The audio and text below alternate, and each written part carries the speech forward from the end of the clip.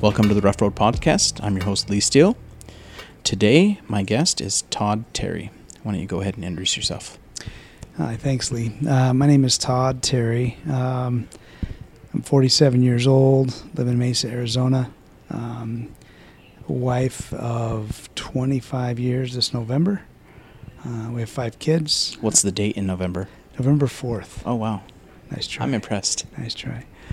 November 4th. So 5 kids. My oldest is 23. She's married. I have a son who's 21. Then I have a 16-year-old son. And then my wife and I had a surprise. Macy is 6, and she had to have a friend, and Rigdon is 4. So that's a little bit about us. Nice. A happy surprise. Happy surprise, yes. Yes. They're cute kids. Oh, thanks. Yeah. They have their moments. I just met them the other day. I've met your older ones before. We've known each other for a while, but Right. Your youngest ones I just met, so. Right. Well, so the Rough Road Podcast, we're all about overcoming adversity, and I understand you had an incident when you were about 10 that we're going to talk about tonight. Sure. Yeah, I'll share that. So it's interesting because even though I'm 47, this happened when I was 10, 37 years ago. I still actually remember quite a bit of it. So I remember we actually were meeting. This was up in Idaho. We were meeting Where in Idaho? It was in Osgood. Osgood. Which is Where's a little that? suburb of a farming community outside of Idaho Falls. Okay. So we were meeting together there at a church building, a centralized place to all gather and then head up to a place called Island Park, which is I know where Island Park near is. West Yellowstone. Mm-hmm. There was approximately 15 to 20 adults, 18 or older, with chainsaws, and then there were 2 boys that were 10, myself and another kid, a friend of mine, and so it was a fairly large production of cutting down trees and gathering wood, trimming them up, stacking them in trucks. We had one that was a cattle truck that was backed in to this clearing of trees, had the big sidewalls on it, and people were actually inside that stacking it. Okay. And so I remember. Was this like a cleanup project for for the church? No, or? I apologize. So what we were doing was this gentleman had just had double hip replacement surgery. So prior to the winter that was coming, we went and gathered wood for him. Oh, gotcha. So we were going to cut down, I think 4 to 5 cord of wood was what usually the winter required for his home. And so we were gathering wood for him as well as, any additionals, people that needed. So were these really big trees? Like how large were they? Forest trees, so, 25, 30 feet tall. Okay, so they're big trees. Okay. Big, big trees. So I remember driving up there. There's a bridge called McCrae's Bridge, and it's just over, I think, the South Fork River. I remember getting out there, skipping rocks along the water, and and then we got back in, drove a little bit further, and went back in this clearing of trees, where we basically said, okay, this is where we're gonna, start cutting down trees and start the project, and so, I as I think back and as I'm talking, I can hear the chainsaws, several of them, going, and I remember taking a trip, getting some wood, you hold it in your hands like a baby type thing. You hold it in your hands.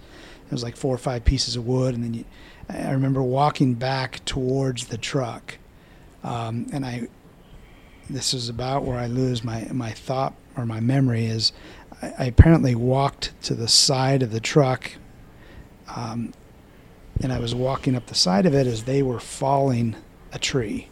Okay. So the dad, Larry Reed, I believe is his name, and Chris, his son, who was 18, Chris was pushing on the tree. Larry was cutting the tree with a chainsaw. So they were following the tree right where they wanted it, right behind the truck, so they could chop it up and put it in easier. Trim it up, chop it, and load it real easy. So apparently I walked around the side of the truck right as it fell. And a branch went into my head, a branch went into my kidney, and I was... Now, when you say branch, like, what are we talking? Are we talking like the size of... I wish I had a picture, but I was told by Larry later that this was the gnarliest and most knotted branch tree he'd ever seen. Like, what size were they, do you think? Did they tell you? Were they like a couple inches? Are they 6 inches? Or I mean, what... You know, I don't know. I know that the tree itself was, 12 inches, 14 inches around? Yeah, probably, the tree. Okay. I'm not sure how tall. I would assume, 20, 25, 30 feet, something like that. But as far as the branch that hit you in the head... Yeah, and I don't... You don't know? I don't have any information on that. I wish I did.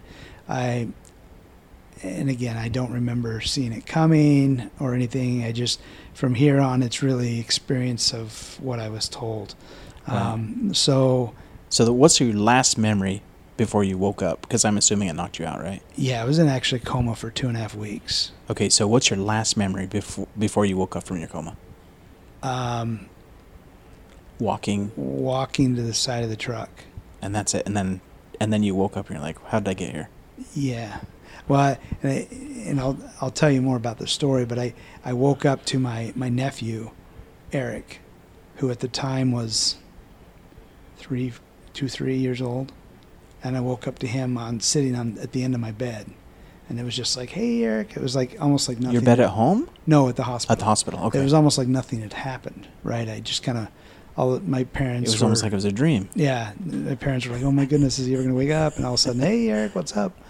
Just kind of a real strange thing. But so, a little bit about the experience. Apparently my whole left side was crushed by the tree, not physically broken and crushed, but it was just it landed on my left side along with the branch in the head, the branch in the kidney, and my whole left side was black and blue. Even 2 weeks later. Yeah. Okay. So the impact was so great that I have a heart condition because of it. The mitral valve normally flaps, has a heart flap to it. It buckled in and now flaps. So I have a prolapsed mitral valve because of. So what does that affect? The impact. It doesn't affect you on the basketball court, because I think you schooled me every time. Whatever. When we played. I've had to actually give up several sports because of it, but that was at a young age. So I was really into wrestling. I wrestled a lot. There was an Idaho Olympic team that I was on. I had to actually quit playing football because they were afraid, if I get an impact on the right side where my good kidney is, that would take me out basically. So I do remember playing the city championship in basketball a few months later, and I was wearing an orange hockey helmet, and I had broke my finger because I still played flag football, and I dove for some guy's feet, and he broke my finger. So I played basketball with a hockey helmet on and a broken finger. It's pretty funny. Anyway, so so you wake up, he's at the foot of your bed. Yeah, wake up at the foot of my bed. And so, at that point I'm what took place, what happened, and so they kind of proceeded to tell me that, I had been hit by a tree.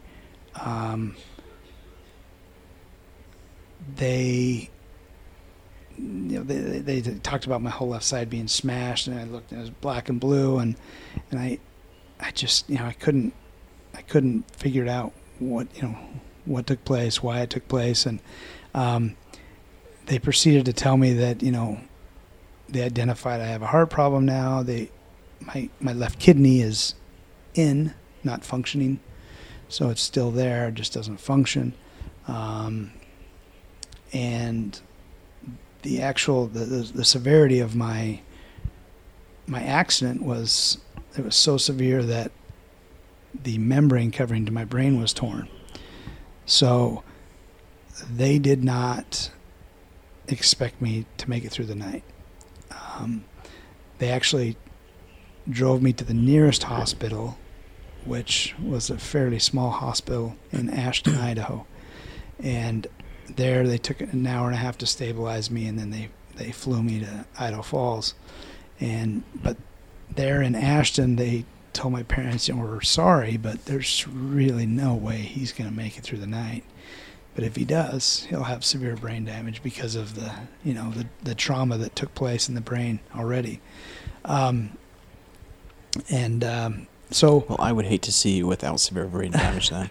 Right. Because you're pretty genius, smart right? guy. Wow, that would be awesome, right? I never thought it that way. It's funny. So, I'm holding this Dallas Cowboy hat in my hand, and it's pretty amazing, actually, that hat. At the time, I was a huge Dallas Cowboy fan. You've since repented. I've since repented. I'm a Cardinals fan, and I probably need to repent again. But anyways, this Dallas Cowboys hat was on my head at the time of the accident, and the outside of the hat has a large, blue star right in the center, and there's a little mark. If you look at it closely, there's a mark on the star, but it's not cut at all. But if you look on the inside, it's completely torn open. And I really feel that this hat is, I can't say the hat saved my life, but if I didn't have the hat on, I probably wouldn't have made it. So having this hat. So why aren't you a Cowboys fan anymore? I'm real loyal to local where teams. I live, right? Gotcha. So Okay, that makes sense. If I lived in Dallas, I absolutely would be. But I still have some feelings towards it, I guess I should say. But another interesting thing about the accident was we found out later. So there were two gentlemen that actually, because I had compound skull fracture. Hold on, I got a question before you go on. Sure. That. Did you break any other bones besides your skull? Like was your arm or your legs or anything like that? No, it was just your skull. It knocked out. Like that's. Yeah, just. I don't mean that in that way. Totally understand. So no, it knocked out a permanent, baby tooth. Okay. That was, needed to come out. Hadn't Right. come out yet. Knocked one of them out. There's a scar on my hand. I got Chicks dig scars, so that's cool. I got the scar on my side, which is now part of a love handle, so it's not really a scar, I guess. That's what happens when you're 40-something. Anyways, but as far as breaking any more bones, it was just it literally just injured your head. Yeah, for the most part. It chipped one of my teeth. Chipped one of my teeth, and your kidney, of course. Kidney, the heart condition, and then on my head, the doctor. So there's two doctors. There was the main doctor, who was neurosurgeon, and then the other guy was a neurosurgeon as well. He was the assistant on the surgery. Later, he had told my parents that it looked like somebody took a sledgehammer to my head. Ooh. There was just little tiny fragments, of bone. Right. And they basically put them together as much as they could, hoping that they would grow back together. They would fuse, right? If not, in a couple, I don't know, a time period later, they would have to put a metal plate in. Luckily, I didn't have to go through that Cousin Eddie experience. But so. So you say you were black and blue on your left side. Was your face black and blue too? Obviously, yeah. You don't remember? I don't remember. I do have there's a picture I have somewhere of me in the hospital, but I don't believe I was black and blue at the time. It might have already faded. It might have faded, but I don't know if my face was or if it was more. Because I don't think I really sustained. Maybe just the branch hit you. Yeah, I think it might have just been a direct hit. I'd have to ask my mom about it because. Yeah, but so later, and finding out about this doctor and stuff, we learned that the doctor who actually performed the surgery months later was run out of Idaho Falls, because he was impersonating a doctor. He did not have a license to be a neurosurgeon. So it's like, okay, then I don't know how to feel about that. So, I really, well, you're alive. I'm alive, and I have to attribute. And you're relatively pretty dang smart. So how about that? But so I have to attribute what took place, the various, things that I've got from the situation, like, the Dallas Cowboy hat, finding that this gentleman is not a true doctor. Right. I have to attribute those things to me having a purpose, right? Me having a cause, if you will, right. Something, a mission, more, right? Something more in this life that I have to give and that I need to accomplish. Some experiences you need to have. Right. And again, I guess, being 10 is, of course, you've got a lot to live, right? You've got a lot to do, but it really just, I think, helped me with a different perspective, right? Right. And maybe he had read a lot of books, though. True, he could have. Yeah, he could have. But you said there was another neurologist with him also, right? Right. Yeah, he was actually, he was an LDS doctor there in Idaho Falls. The one that got ran out of town? No, the one other that one. assisted. The one that was actually a doctor. Yeah. Okay. Yeah. So the one that wasn't a doctor, was he the lead doctor? He was the lead doctor, supposedly. Oh, my goodness. Supposedly. That's right. Yeah. So. Wow. So, wow, that's a wrinkle right there. Right, for sure. So you're lucky to be alive. Yeah, I really am. I think, I mean, I don't know if the tree didn't take you out, and then you get a non-doctor treating you. Right. And that didn't take you out. Exactly. And I don't know if you know, but a membrane covering to your brain, that is actually like chicken skin. Right. It's kind of slimy. It's fairly tough and but that was actually torn, so you could see into my brain. There on site as it happened, and so they instantly, they said a quick prayer and kind of apologized for not saying a prayer earlier. Because typically before such a thing, we'd have an opening prayer, a prayer, and pray for safety and all that. So there's a group of them. If they would have said the prayer before, the tree would have fully hit you, probably. Probably. So they fell to their knees, a few of them, and basically prayed and then they put me in a truck, and they called. I don't know how they called. They called and got an ambulance coming, but it was an hour and a half away. How did they call? Cell phones didn't exist back then. Yeah, I don't know how. There was out. Was there a house the there or something that they called from? No, but just past McRae's Bridge, there was a gas station, I think, there. So they probably called there. I'm trying to think. My dad had one of the first cell phones around. One of the bricks? One of the bricks. Oh, in the bag? In the bag. But I don't know if he had it then yet. I think that was a little later. But anyways, they called, they got the ambulance. So they met the ambulance at the Ashton Hill. My dad was going, 100 I think he said 100 miles an hour, trying to meet. But I guess I was turning blue. I wasn't breathing. I was kind of convulsing on the blood. Right. That I was, struggling to breathe and in and out of breathing, turning blue. It's probably a good thing you don't remember any of that. Right. Yeah. So it is definitely a good thing. So, because of the many scenarios within that took place, I just feel that I've got, like I said, more to give, more to You have a special life. purpose that you're here for. Yeah, and you're searching for it. I think I know what it is. It's just a matter of, Can you share what that is? Yeah, I actually in our ward, I'm the ward mission leader, and I have a ward mission theme that is know, love, serve, which is KNOW, and it's know your neighbor, love your neighbor, serve your neighbor.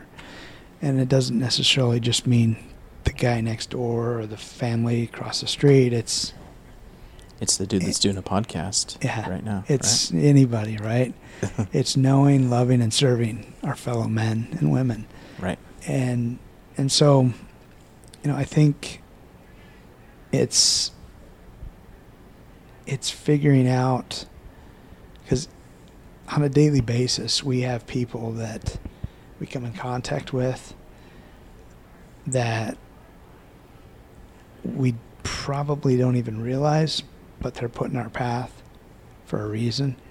And I think quite often we might miss the opportunity to talk to them or get to know them or, serve them or enlighten their day in some way. Mm-hmm. And so it's just really it's something I'm trying to really work on and do more of, because we're all busy. We're just this life we live now is super crazy busy, but I think we're missing opportunities to serve and to make a difference, right?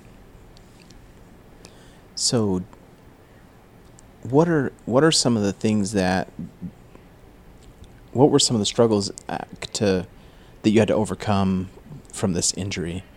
Like, what was the recovery? I don't mean to get away from this purpose of yours. I'm curious to know what the recovery process was. Like, how long did it take to recover from the injuries? Yeah, it really was almost like a turn of the switch. So, like I said, I was in a coma for 2.5 weeks of nothing, right? Mm-hmm. My heart rate, they didn't know I initially had a heart condition, but my heart rate went up to 175. And they said, well, that's not right, And so they had to deep dive and figure out what was going on. And that's when they identified, they almost basically got my chest open and tried to figure it out what was going on. But luckily they didn't, and they identified, because of the trauma, the sheer force of the blow, it caused my mitral valve to be prolapsed. And they can't go in there and fix that? There's no... They probably could. I just have literally I've done nothing for the last 37 years to do anything, to rectify anything. I've lived my life normally. I haven't...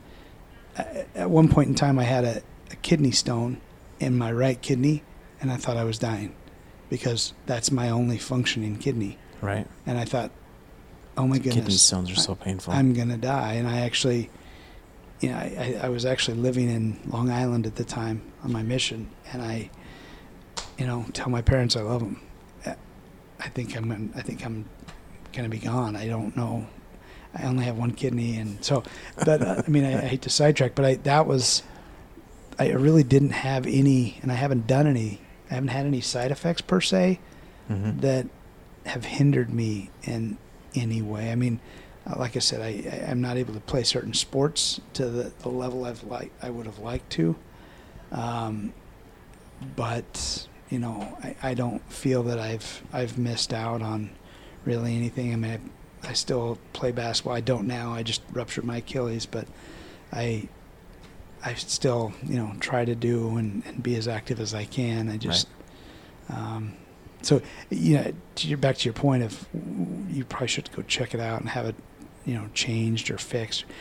I probably should, and especially as I get older, I think, my wife has, she had a heart surgery a few years ago. She had a PFO, and I probably, need to go to her heart doctor and say, hey, this is what's going on with me. Is there anything to be concerned with? Or right, at least have it checked up. Yeah, am I going to have issues later as I get older, that type of thing.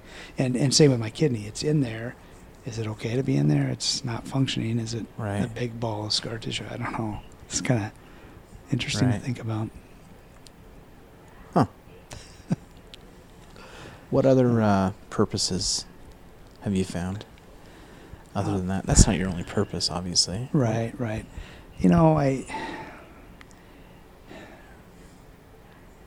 I know it's a tough one. That's a tough question. That is tough, but I think my purpose that I've realized, and it's probably no different than your purpose, is to to be a good dad and to try to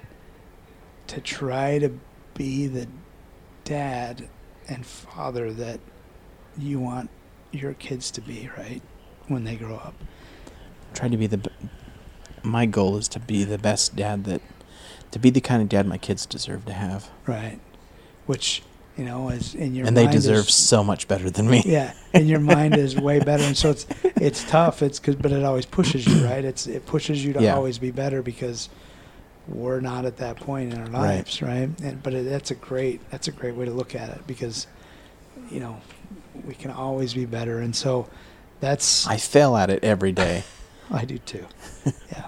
I'm sure you're a lot closer than I am, but no, I doubt it. Although I did come home and make dinner tonight, which is not me. Yeah, I was trying to earn brownie points, but I didn't. I went to 2 football games and then came here. Nice. And said, "Good luck." Well, but you took you spent time with your kids. I did. Yeah, I did. I went and supported them. That's good.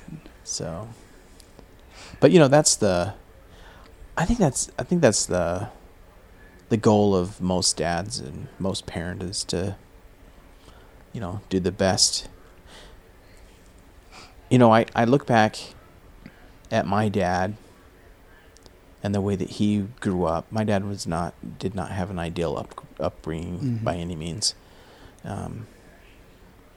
He was basically abused by his stepdad, and he ran away when he was a teenager. Oh, wow. And was living on the street as a teenager. Terrible life. Yeah. He would get beat almost every day by his stepdad. But that made my dad the man that he is, the man that raised me, that made him the man that he was. Sure. And it shaped him. Although he didn't necessarily appreciate his stepdad for how he was treated. For sure. It taught him what he didn't want to be. Yeah. Right? And it's important. And so my dad, now if you asked my friends, they would say that he beat us.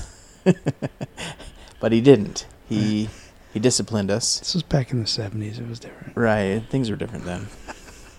Things were different. But, right. He did. I grew up hearing the stories of my dad's upbringing and what he went through. Mm-hmm. And then I would look at how I was, and I'm the youngest, so I got the least of it compared to my older brothers. From what I hear, I didn't see those. Yeah, they mellow out by the time you get to you. But, and my dad was in his 40s when I was born, so he was, my age when I was born. So right. So he's a lot mellower. But I grew up hearing the stories of him getting beat up and getting whipped so bad on his back that he couldn't lay on his back for a week, and all these stories about how he was treated when he was a kid by his stepdad, who supposedly cared about him. And then I look at how I was treated by my dad, and I knew my dad loved me, and so it was totally different from how he grew up. But then my friends would say, "Man, you have it so bad." I'm like, you don't have any idea how bad is. Wow. Let me tell you some stories. Right. So. No, that's interesting. My mom had a similar childhood. She was beaten quite often by her parents or her mom and I think her dad. But he actually, I never got to meet him. I'm trying to remember what war he was in, but he was in the Army, and he actually committed suicide at 45. Wow. But I never did get to meet him. But I know that Was he World War II? it might have been.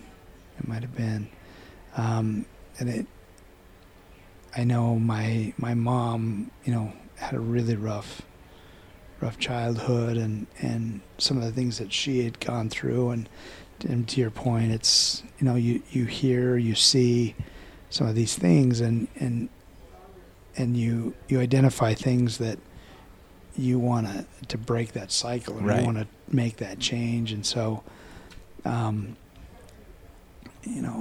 it's tough. I mean, it's tough being a parent.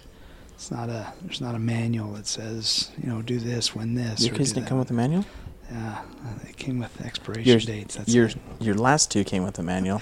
It's interesting that you say that. Is they are totally I myself, my wife, I think are totally different with them than we were with, our earlier ones. And that's to your point, right? Your dad was different to my sister and I. You're older, then, and you mellow out. You also identify things that, man, I didn't do that the greatest, and I right. need to make some changes. I need to, and it comes back to your overcoming adversity. So we're not, we experience adversity daily, right? Right. And it's just different degrees of it. Yeah, it's whether it's being a parent, a dad, or a spouse, or it's dealing with things at work, or an injury, or a health condition, or things like that, and we deal with it. It's part of who we are, but it's how we deal with it is what truly forms us and molds us as individuals.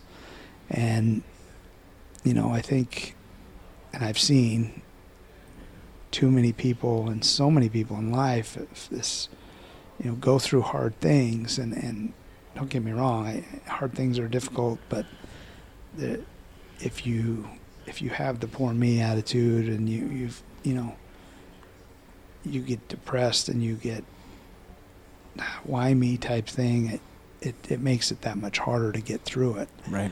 Versus, this is for my good, and what can I learn? And what can I learn from this, and how can I come out of it how a can better this make person? Me stronger? Right. A better person, a stronger person, so that if I have to experience something similar again, I'll know how to deal with it, but also I can help others. Right. Right, as I see them. Yeah, some in a lot of counseling that I've went through over the last 8 years. Something like a punch card. Yeah, I have a frequent visitor card. Every 10th visit it's free. That's good.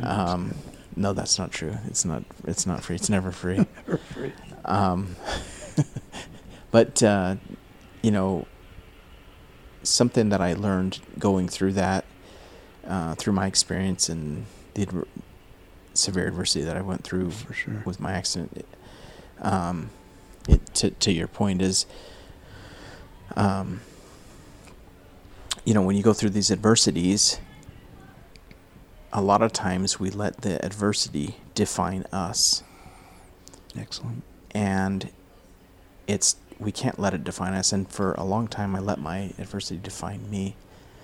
Instead of it being a defining moment in my life, I let it define me. What I mean by that is, I would walk into a room, and people would see me, and I would think that they're thinking what I'm thinking about me because of what happened to me, when in actuality they're not. But in my mind, that's what I thought. And so I was letting that experience define me. And so it let that poor me attitude, or that, not really the poor me attitude, but it let that influence how I viewed myself and how I thought other people viewed me. And so it let that relationship that I had with people, it influenced that. And it influenced every part of my life because I let it define me. I could see it would be consuming. Right. And then eventually I was able to let it be a defining moment, but not define me. Right. And when I was able to make that switch is when the whole world opened back up. And that's when it was defining me is when I went into the avoidance stage. That's when that started. Right. And I stayed in that, and that's not healthy. That's never healthy to avoid. And I avoided my family. I avoided anybody. If I would have seen you walking down the hall at church, I would have avoided you. Everyone, because of what was going in my mind. You already had your mind made up that they were people thought certain say things. or do or Yes. think. Well, and it was for good reason, because a lot of people did say things to me that weren't necessarily appropriate. Yeah. And so, and because that happened a bunch of times, then my mind said, it's just going to keep happening. Yeah, right. Your mind is... It's learning, right? Yeah. And so it led me to that. And so the thing that I learned from that is, don't let it define you. Yes, it's a defining moment. It for sure is, right? These adversities that we have, they're defining moments, but it is not the defining thing of you. It doesn't define you. Yeah. And so, if you would have let this experience define you and hold you back in life because, I have this heart condition, I only have one, and I crushed my head, and all this stuff, where would you be? Well, you probably wouldn't be married to your wife, and you wouldn't have all these wonderful kids, and you wouldn't be where you're at now, probably. You'd probably still be a Dallas Cowboys fan. That's probably true. That's probably true. I joke, but... Good point. I mean, you know what I'm saying? No, you probably, if you would have, you were young, so... Yeah, it age does play a difference in that. And you see that, if you look... I'm really big into military type things. I listen to a lot of podcasts about military situations and military vets and stuff. And these vets that get injured, like in Afghanistan or Iraq or whatever, they come back and they're amputees or whatever, and they have choice. They can either play the victim, or they can say, you know what, this isn't gonna define me. I'm gonna go after this just like I went after my military career. Right. And the ones that go after it go do awesome things. Yeah, it's interesting you say that. It reminds me of a time I was a sales manager at a company that I would hire a lot of different salespeople, and I would in the interview process I would use that scenario, the owner or the victim. So I would ask this, the individual, the interviewee, I would, what are you, an owner or victim? And he's like, what do you mean by that? He says, well, watch this. So as someone would approach, as we're kind of standing on a corner inside the building, and people are walking by, I would, say, hey, Chris, how you doing today? And based on his response, I could tell if Chris was an owner or a victim, right? Right. Yeah, same old day, same old. So he's a victim. He's a victim, right? Victim of his circumstances. Like, instead of, hey, Chris, how you doing today? This is a great day. It's a fabulous day. Things are going great. That guy controls his day, right? He doesn't Right. let the day control him. And so it's just interesting. We can that be you a say victim one day, and then we can control it the next day. Right, right. Just depends on what day we're having, right? Yeah, right, exactly. And so, it's just important to, if you understand that, then you can manage it right. Right. If you don't understand it and you don't, then it manages you. It's like a championship fighter. If the good championship fight, everyone's going to lose at one point in time, right? Yep. Even the best. There's always somebody that's bigger, better, Mhm. faster, stronger that's going to knock you out, and it's the defining moment of a champion, right? It's how do they deal with that adversity? How do they oh crud, I lost, I'm done, right? Or do they come back stronger, Right. better? Does it motivate them to work harder, or do they say, oh well? Yeah, I'm done. I've made Yeah. my, I'm done. It's funny you talk about fighting, because I listened to an interview on the Joe Rogan podcast. Yeah. And he interviewed Mike Tyson, one of Mike Tyson's old managers. I don't remember his name, but he talked about Mike. They were talking about Mike Tyson, Mm-hmm. and he said, Mike Tyson's not the best fighter. He's horrible. Yeah. He's like, when, Oh my goodness. yeah, and it's funny because he's one of the best heavyweight fighters to ever fight. Right. But the reason he said that is because he said when the chips were down, when it came to, and he met someone with his skill level, he lost every time. Evander Holyfield, he lost every time. Right. And when he knew he was going to lose, he had to get out of the ring. And so he bid him to get out of the ring. And he lost. Yeah. Makes sense. And it makes so much sense. Yeah. What are you going to do? And he said, because he met Mike Tyson when he was 12. That Wow. guy. That's when he started training him. In Brooklyn. Yep. So and he was 6 foot, or no, not 6 foot. He was like 5'9" or 5'10", 230 pounds. And he was just knocking everyone out. His very first fight he did with him was against a 17-year-old. Mike Tyson was 12. Oh my And he goodness. cleaned his clock. Oh my goodness. He knocked the 17-year-old out. Yeah. He was a beast. And he just never had adversity. Like, he was always bigger and tougher than everyone else. And so he never had to dig deep and fight. Right. But when he had to, he couldn't because he hadn't been there. Yeah. And he folded. Yeah, it was fight or flight, right? Yep. And he flew. He flew. Yeah, it was Yep. flight for And he him. never came back after that. Right. He came back and fought again. And what happened? The same exact thing. He's missing the other ear now. Yeah. No, It would be exactly. interesting to see what would happen if Mayweather got there, because he's never been there either. He's Right. always Good point. He's always won, and he's always dancing around, slipping jab, slip jab. Slim Jim. Yeah. You use that scenario of like Michael Jordan. Yep. So he came back. Michael Jordan was not the most talented guy. He just worked harder than anyone else. Yeah, he came back, Right. and he was able to be successful. Yep. So he was able to identify, what it took to overcome that adversity and be better. Yeah. Even at an increased age, and he's playing out there with all these young kids. Yep. So it's interesting. Yeah, it's interesting to look at these different people, and you can identify that killer instinct or that Mhm. just that motivation that they have. And it's not just in sports. You see it.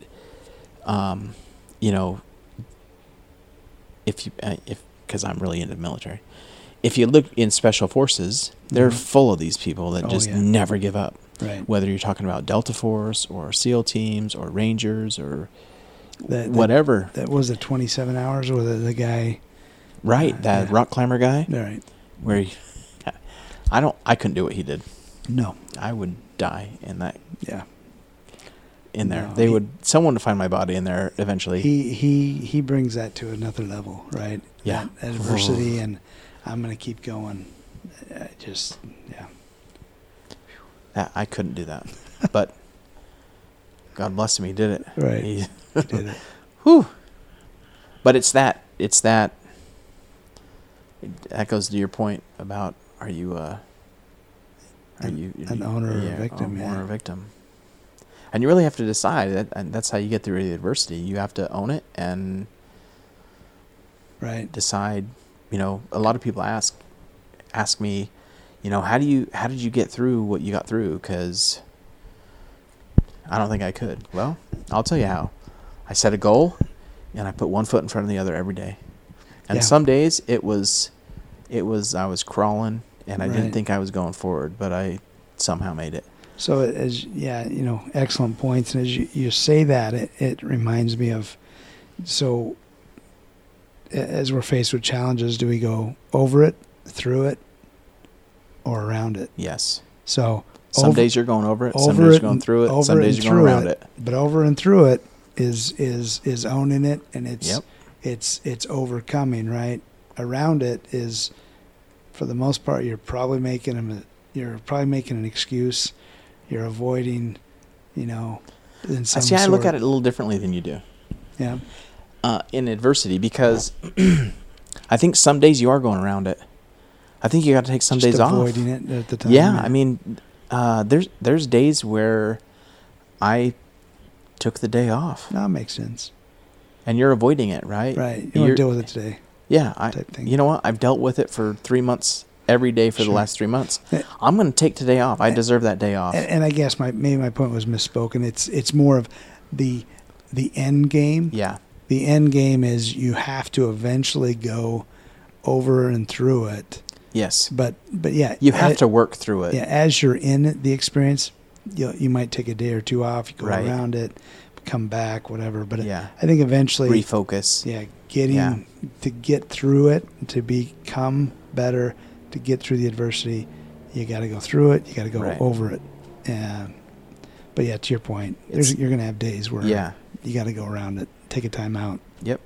There's always days where you're always going to have days where it's not a good day and you're down in the dumps, and at least there was for me. Maybe I'm weird, but No, you're right. It's- you're spot on. that's what I found.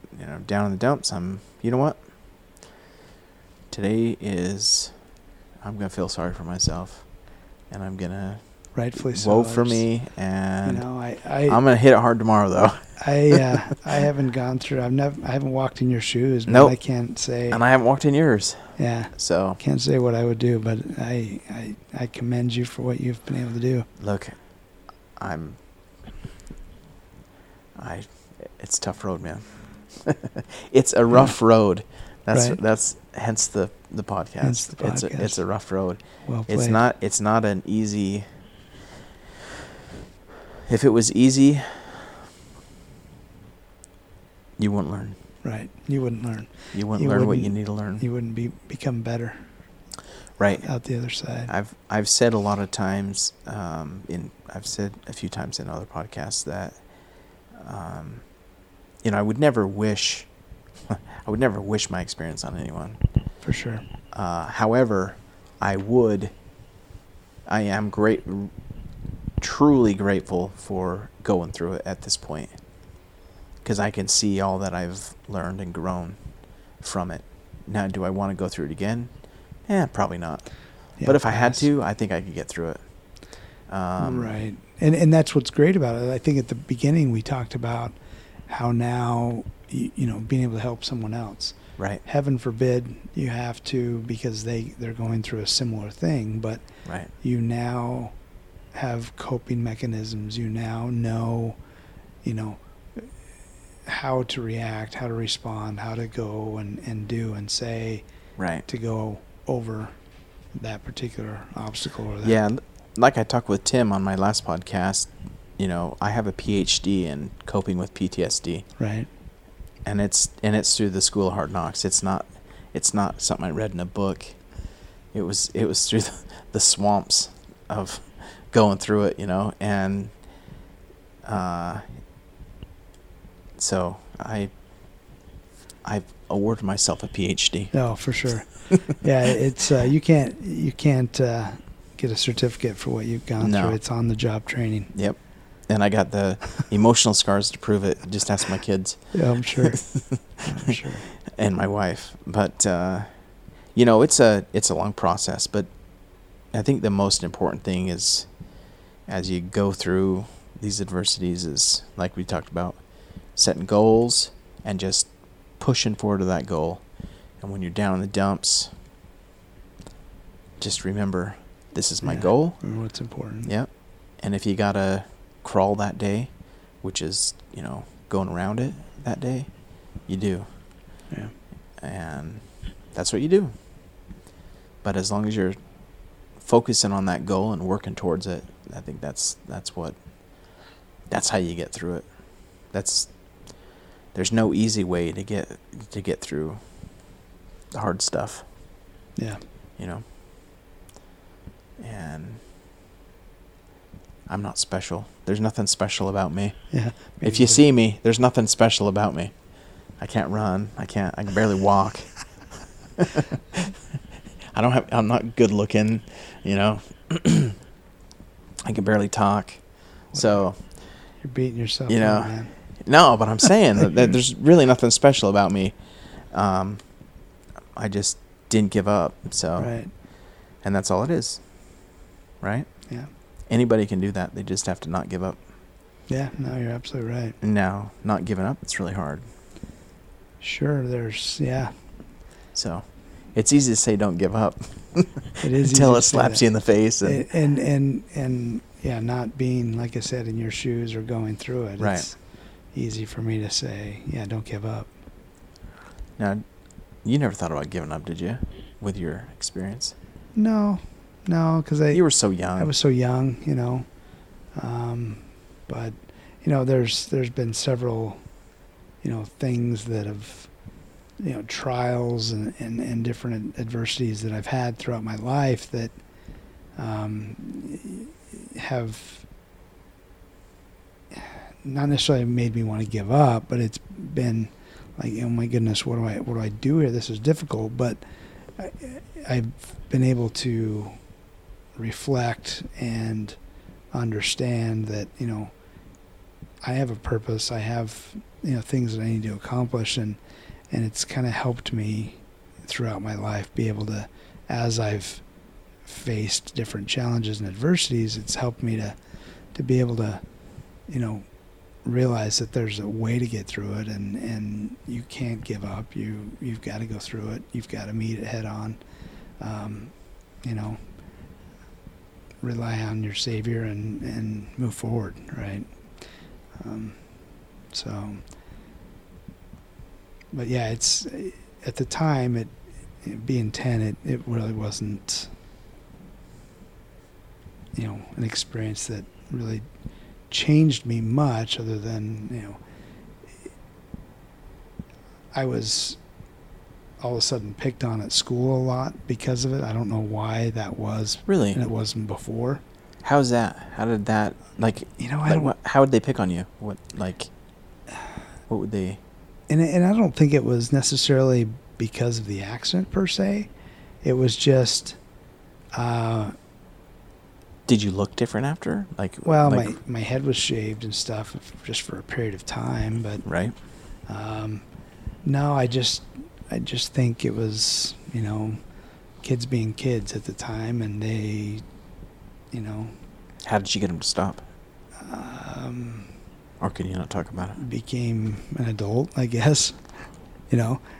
It lasted that long? Well, I didn't. After high school, those kids, a few of them that were still, really wouldn't talk to me, or I wouldn't associate with them, because usually nothing good came out of their mouths, and so. Right, you avoided them or whatever. And I was friends with them up until the point of. The accident. I was through grade school with them, but yeah. So I don't know if there was something that happened or it was a trigger mechanism or anything, but I just remember really struggling emotionally and dealing with, a lot of the bullying trauma. And like I said, I as far as... I don't picture you being bullied. I know, right? It's just strange, but the group... Because I was bullied when I was a kid. Really? Yeah, oh yeah. Yeah, the group of guys was, kind of all the way through high school, and so I kind of had to, go a different route and, different friends, that type of thing. So who did you hang out with then? Did you hang out with the jocks, or were they the jocks that were bullying you? They were some of the jocks, yeah. So I would just hang out with either a different group of jocks but that usually didn't work too well because they were all buddies with the other ones, and right. So, it was just... Who'd you hang out with then? It was... What group did you hang out with? The band geeks? Yeah. Did you? Well, some of that in middle school. And then it was in high school, it was more of the,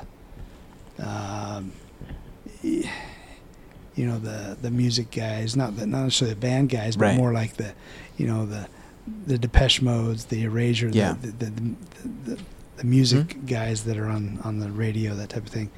And so some of like the new age kids, and then some of more of a softer side of jock, right? Like a golf team or a pit tennis guys, those guys. So maybe they started teasing you or bullying you because you couldn't play those sports anymore. Do you think that had anything to do with it? I don't know, because I to this day, I remember we had our 6th grade track and field meet, and it happened at the beginning of like the 6th grade. So I was back in school and back doing things, and I remember I had a really good arm, like I could throw things a long ways. Right. I think you remember that. Mm-hmm. But I remember throwing a softball and being like, we're trying out for different events. Like, okay, this is something you do well at or good, so you're going to do this for our team.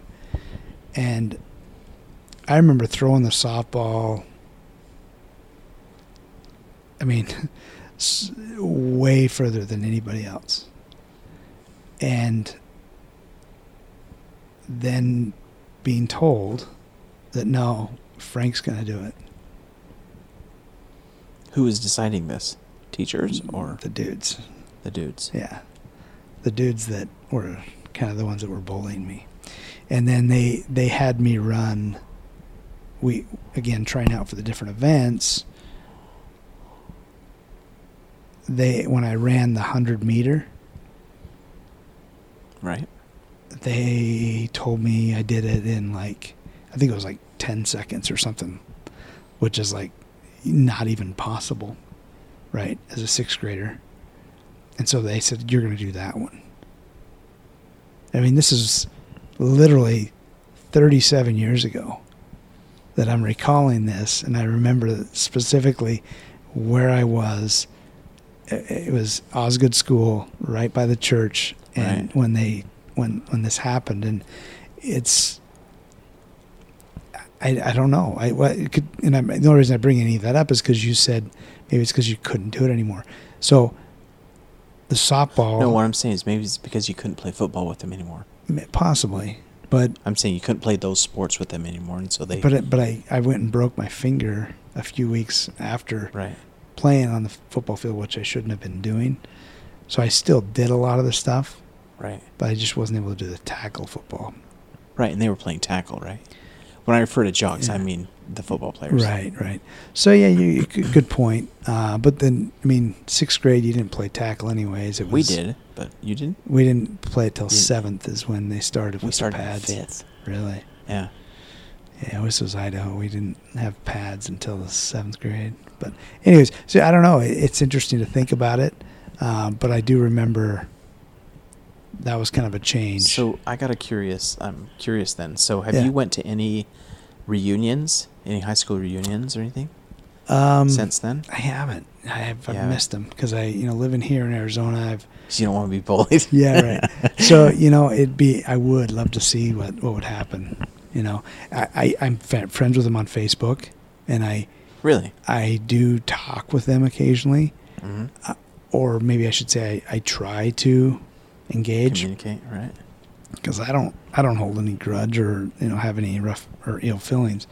But Yeah, you bring it up on the podcast. Yes, but I just think it was an adversity I think I went through, but it's changed me and helped me realize that, it's a real thing, but I don't have any ill feelings towards them. In fact, I'll reach out to them on Facebook, Right. but I usually don't get a response. I mean, I've gotten a response out of one of the guys, but not the other one's kind of been like dark. It's been weird. So I don't know. So, reason I ask that is I remember I went to my 20-year reunion. Right. And I was really reluctant to go. Yeah. Because I'm like, I really don't want to see a lot of these people. A couple of the people. Right. Right. That were jerks. And I went, and they weren't. Yeah. They grew up. Things change. Yeah, they became adults. And I mean, some of them weren't as grown up as I wish they were, but most of them were grown up and, adults. And it was like, wow. Like, we can actually have conversations, together, and yeah. you can't, and you're not going to pick on me and Right. stuff. So, which was it was interesting to have that because they weren't that way. Right. So different. You'll have to let me know if you go to one. Well, for sure. You should go to your next one. Yeah, what would it be? So I graduated in 89. So 90, so what, 2016 would have been Next year will be 30 years. 30. Yeah. Wow. Yeah, it'll be 30. You should go. I'll try to. You've probably lost some members of your I have. of yours. I have, yeah. We've lost a few of mine, and it's 22 years. Yeah. So. Yeah, we've lost a few, a couple of them. So. Well, I appreciate you agreeing to come on here and Absolutely. talk, and I appreciate you having me.